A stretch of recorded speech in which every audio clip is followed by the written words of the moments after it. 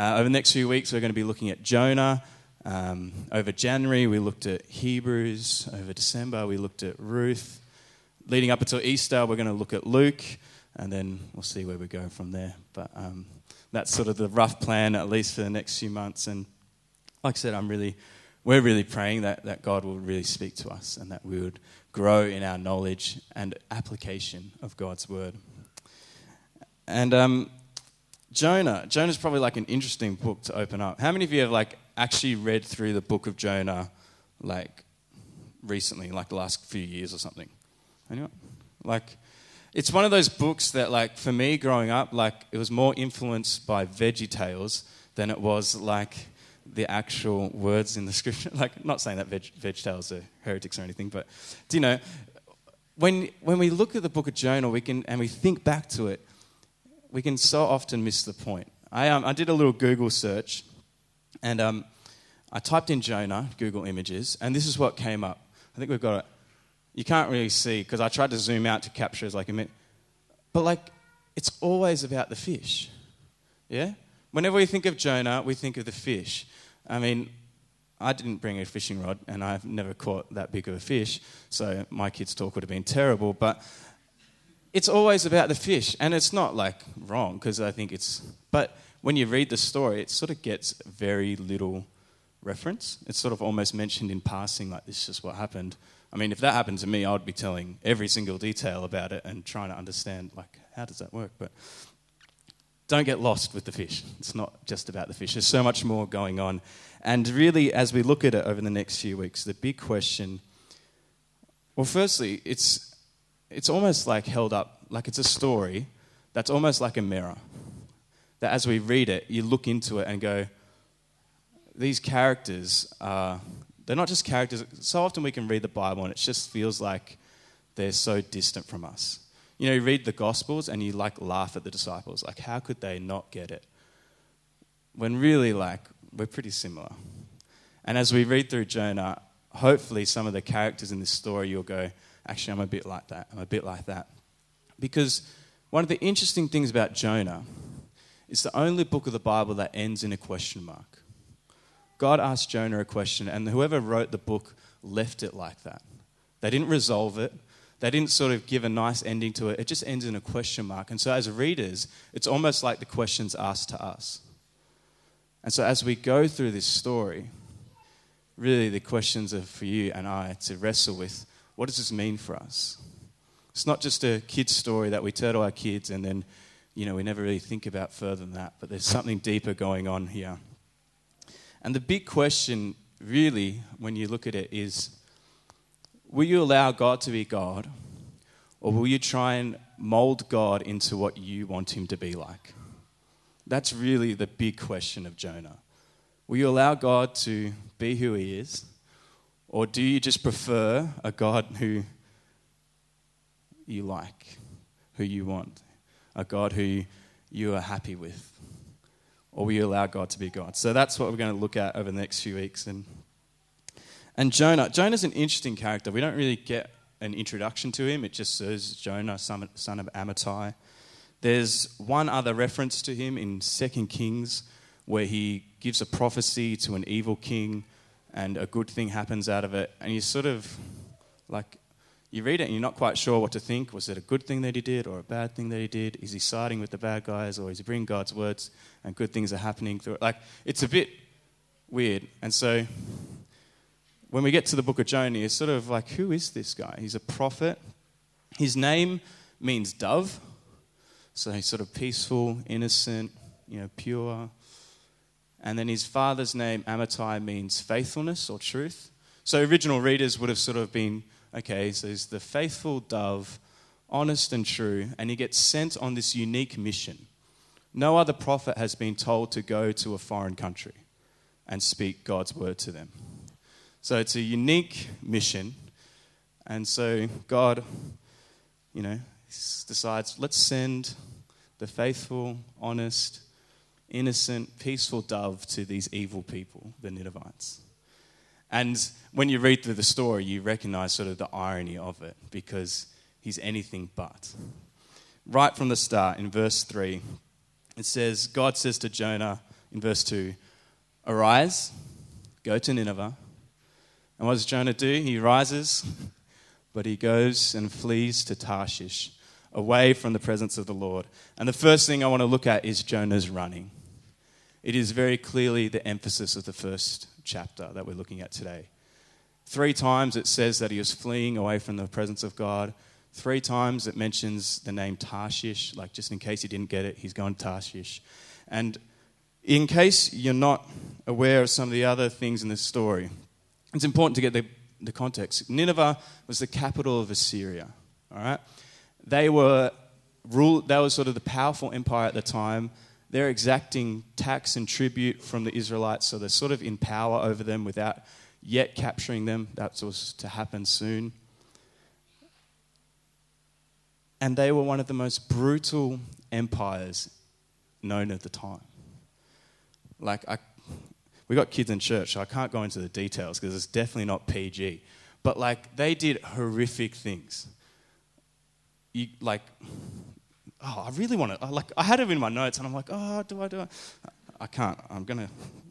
It's just I'm a bit of I like history and cool medieval war stuff. So I was like, it's like scenes out of Lord of the Rings sort of thing. It's just cool. It's not cool, but yeah. Anyway, brutal, oppressive empire. And so maybe Jonah would have been justified in being scared, that he was scared to go there. That's always a justified response.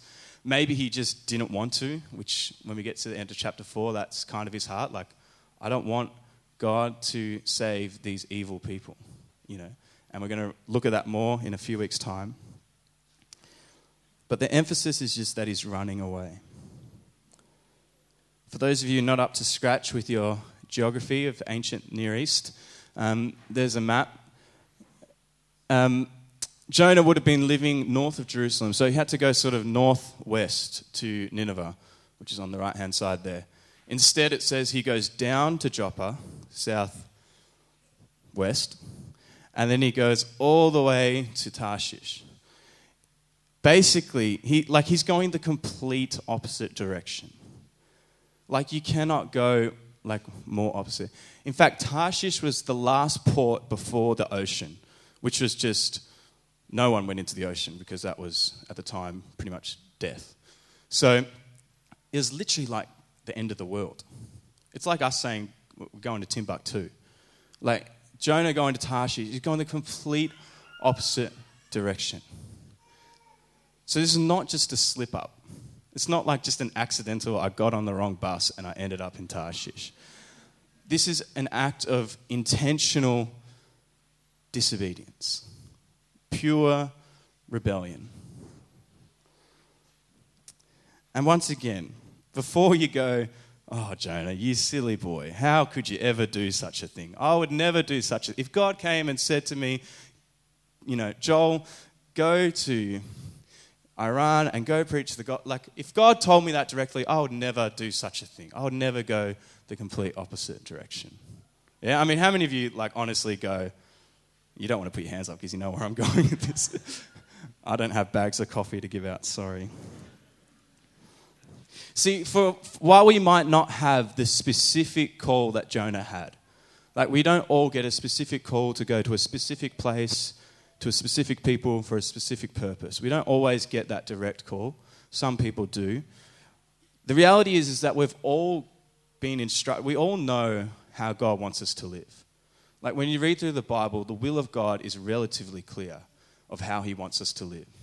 To have a loving relationship with him, to be loving towards others, to share with each other, to encourage one another, like we heard today, to care for the poor and needy, to share the good news, to be generous. When you read through the Bible, it's pretty clear how God wants us to live. But we know well and truly that there are boats going in the opposite direction in our world. And there are boats that we jump on.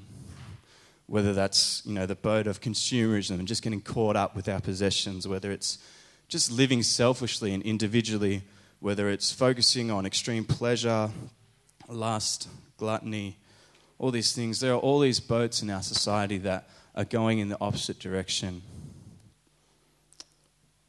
We turn good things in our lives into the gods of our lives, and we devote our time and energy to them, and they lead us away from the presence of God.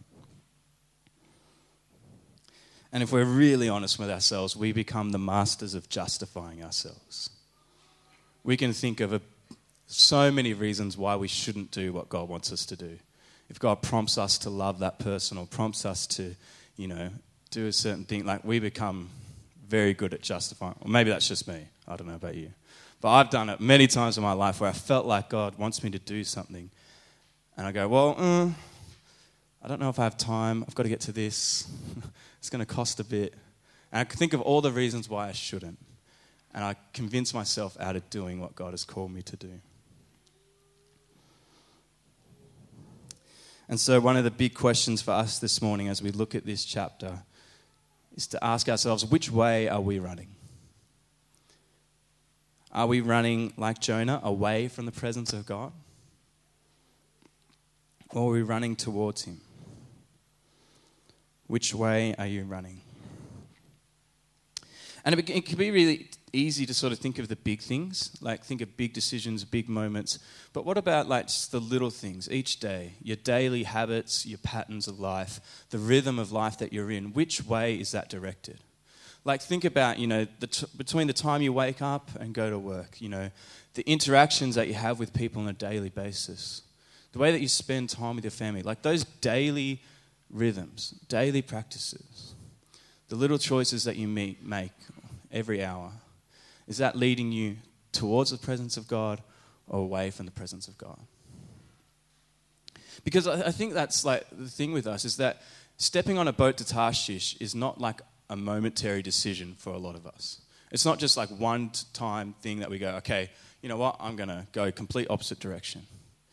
I think for many of us it's little steps, little choices that begin to lead us away, and then all of a sudden we find ourselves going the complete opposite direction. Eugene Peterson, he describes discipleship as long obedience in the same direction. Long obedience in the same direction. And the reality is, we are being discipled no matter what, whether that's to Jesus or to the world or to whatever else. So, your long obedience, which direction is that pointing? Is it pointing towards Jesus or away from him? It's a bit sucky because I got stuck with chapter 1. Chapter 1's not that nice, in case you didn't pick up that before. Jonah just disobeys and then ends up in the belly of a fish. Glenn and Andrew get to do the nicer parts of it. But we've got to we can't just pick and choose which chapters of the Bible we're going to focus on. That's part of the reason why we're doing these series, is because we actually have to wrestle with this. Are we like Jonah? Which way are we running? See, for us to follow Jesus, one of the first things that means is that it means we have to abandon all others. Look at the calls of Jesus when he says to people like, okay, you can follow me, but you have to deny yourself and pick up your cross and do so. You have to abandon your family, your friends, like your careers. If you want to follow me, that's what it means. It means to abandon all others. See, for Jonah to get to Nineveh, probably had to drop some pride, probably had to drop some attitudes he had towards people. He's pretty slow to get on board with the whole idea.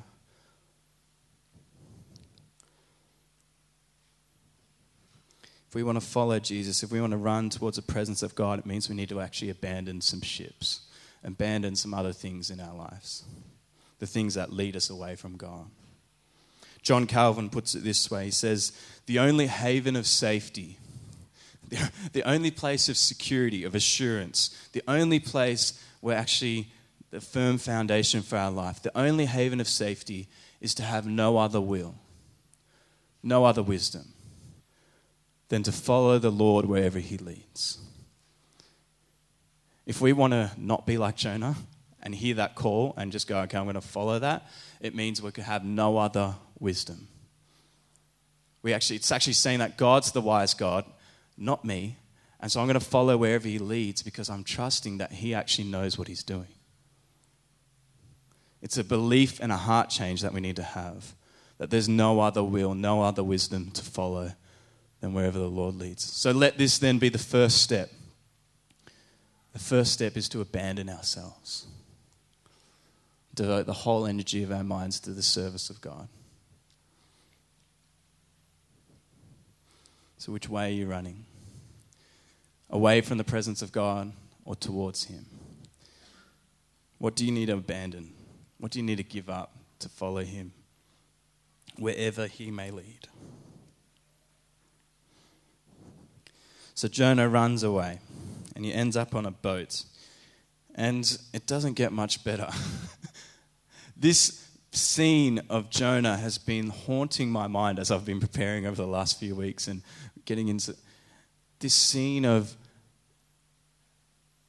there's these sailors, the ship is sinking, and they're doing everything in their own power to try and find rescue. They're throwing off the cargo, they're crying out to the hundreds of gods that they believe in. They're doing everything they can to fix the situation. And where's the man of God? The prophet, the one with the word, the one who knows the God of heaven, who made the sea and the dry land. He's sleeping. And I read that and I was just like, ugh. Because I feel like that's me. I feel like that's us. I feel like that's a church in our country, in our society, that this ship is sinking. Like, lives are falling apart. Our world is chaos, and so often we are just sleeping on the boat.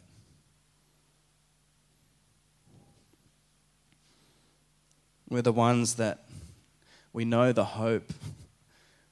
We believe in the joy and the gospel and the good news, and we know the God of heaven, the one who made the sea and the dry land, and yet we're sleeping. If I look at my daily practice, like, very often there's very little God in it.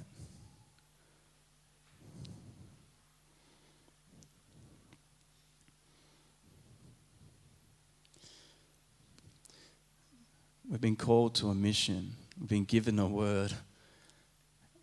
And are we sleeping? And see, the really hard part of this story for me is that when you look at Jonah's apathy and his disobedience, who are the people suffering from that? Jonah's fast asleep. He doesn't know what's going on. And yet the sailors are freaking out. The sailors are recognizing that the ship is sinking and they're suffering. Now, this doesn't mean that when we disobey God, that the storm will come and there will be, the ship will start sinking when we disobey God. Like, that's not. What I am saying is that the ship is already sinking. That our world is already falling apart. It is broken. And that we have an answer. We have hope. We have joy. We have a gospel that brings peace and life. And we've been called to share it, not just sleep through it.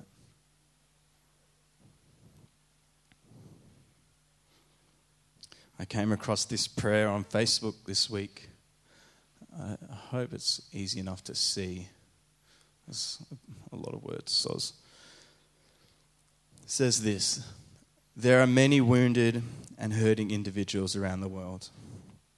You work with some, others live across the street. One of them probably just served you in the checkout line, seated you in a restaurant, or served you food. Their chains are alcohol, drugs, abuse, broken dreams, rejection, money, and lust. Plan A is for the supernatural, but ordinary people like you and me to, one, wholeheartedly believe in the victory of Calvary, to be convinced that it was final and complete, and two, to rise up in our role as sent ones, ambassadors, authorized representatives of the victor. Our challenge is not so much to liberate as to believe in the liberator, to heal as to believe in the healer.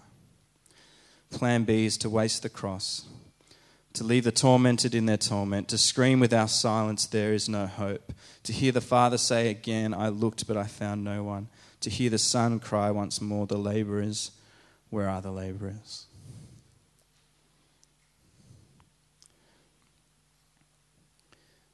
We need to wake up. We need to get out. We have a liberator, a healer. And we've been called to reach out, to go out. We've been sent out.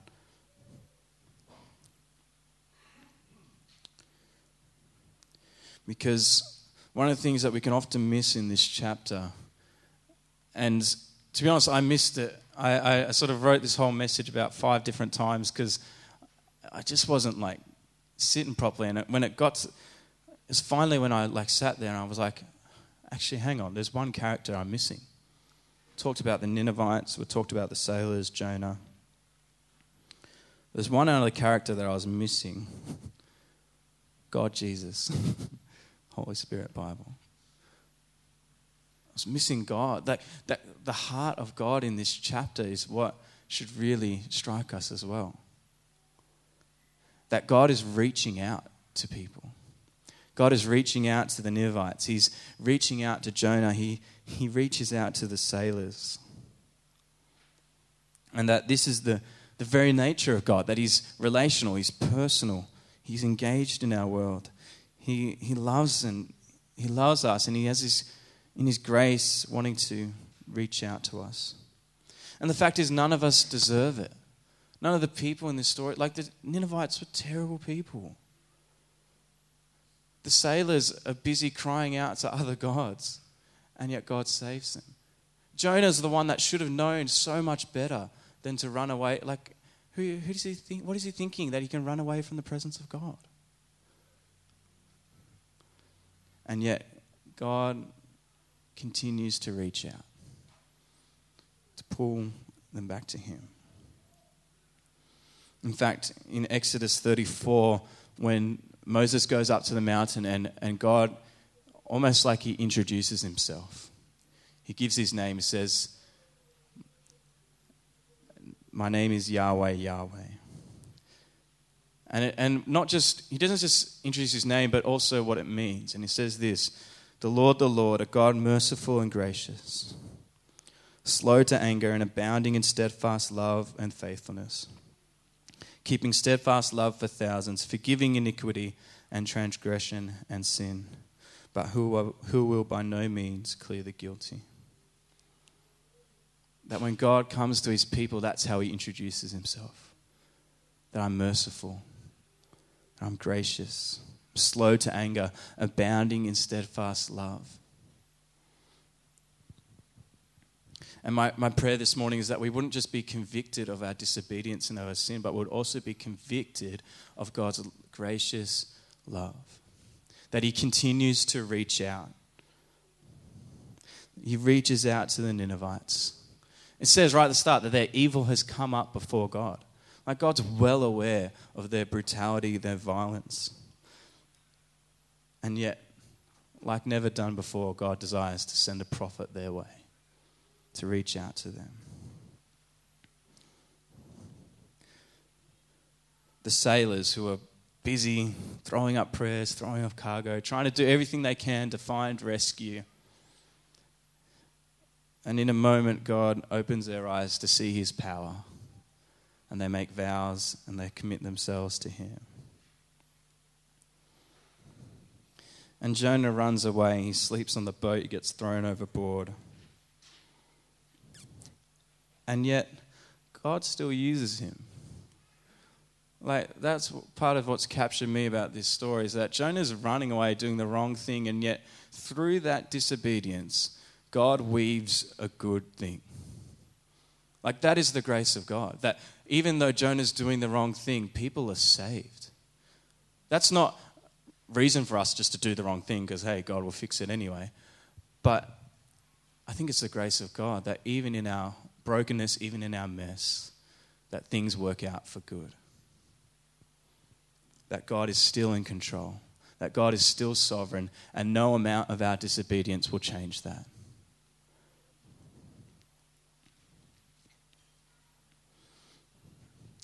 And so this morning, you need to ask yourself, which character are you? Maybe you're like the sailors. Maybe you're trying to do things in your own strength, that you're recognizing that, life's not quite how it should be, and you're busy trying to fix things yourself, throwing off cargo, crying out to other gods, other things in your life, trying to fix things yourself. And maybe you actually just need to open your eyes and see the power of God in your life. Maybe you're like Jonah, running away from God, sleeping on the job, not being obedient to what God has called you to do. Maybe today is your chance to turn back to Him. Maybe you're like the Ninevites. Maybe you feel like, I've just done some really bad things and I am sort of beyond redemption. God could never love me. God would never want to reach out to me. But the truth is that no one is beyond that point. In 2 Peter 3 says this, "The Lord is not slow to fulfill His promise, as some count slowness. But God is patient towards you, not wishing that any should perish, but that all should reach repentance." That for me, as I was wrestling with this, as I was preparing all this, reading it, I felt convicted. And if you feel convicted, if you feel like maybe a bit guilty or whatever, the Bible actually teaches that is the work of God. The Holy Spirit is sent to convict. That's what it says in John 16. So no apologies if you're feeling a bit like, ooh. But what you do from there is really important. Because you can sit in that guilt and that shame and just stay there. You can try and fix things yourself. You can or you can actually let that conviction turn you around. Repentance literally means that 180-degree turn. It means to change your mind. One of the definitions I love, repent. We talked about this at our young adults camp last week. Pent is like the highest, the penthouse, the highest. Repent, to do it again. To put God back at the highest in your life. That is what Jonah, chapters 2 and 3, we're going to look at that more next week. It's all about repentance.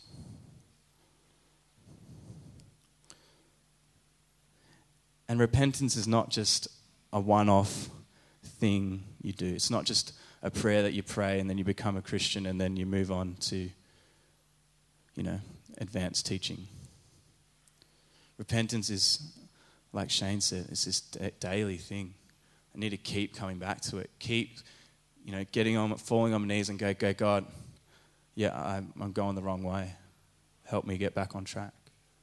God, rescue me, save me. I can't do this myself. And God is patient. God's left the door open for us. But this verse, the very next verse, says that the Lord comes like a thief in the night. That eventually the door will close. And that the gospel teaches that it says today is the day. Today is the day of salvation. Today is the day when we turn back to God. If you feel like that's your heart, if you're feeling convicted, if you're feeling like, I'm going the wrong way, let today be the day that you turn back. That we would follow wherever God leads. And maybe the first place He's leading us is actually to our knees. To actually surrender again. Give our lives back to Him and say, I've messed up, but I know that You can save me.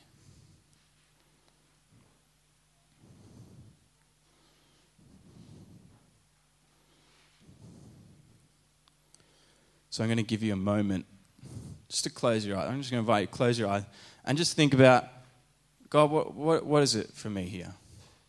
What are You trying to say to me this morning? I'm just going to give you 30 seconds to think. What is the Holy Spirit saying to you this morning?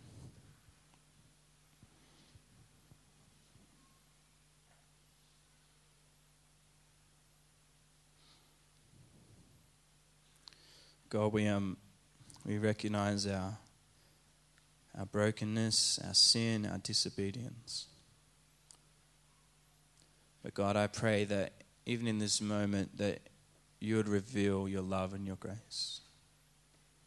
That we would know that you are the God who saves. The one who reaches out to us. The one who's calling us back. The God who not just forgives us, but that pours out so much more with that. So God, may we respond to what you're doing in our hearts this morning. May we know you more. And may you lead us to be the people that you desire us to be. That we may know your love and your grace. In Jesus' name, amen.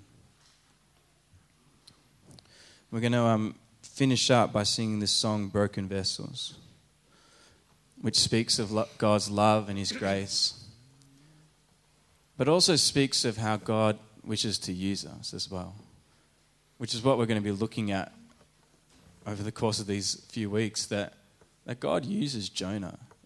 Despite his mess, despite his, you just look at him sometimes and go, what are you doing?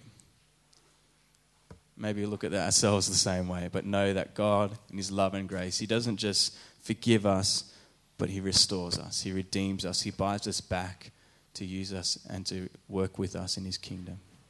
So let's stand, and I want to encourage you as we sing this song, just to actually take this moment to connect with God. That wouldn't just be words that we sing, but you would pray these words, that you would receive these words, and that we would sing them really as our prayer, that God, take this heart.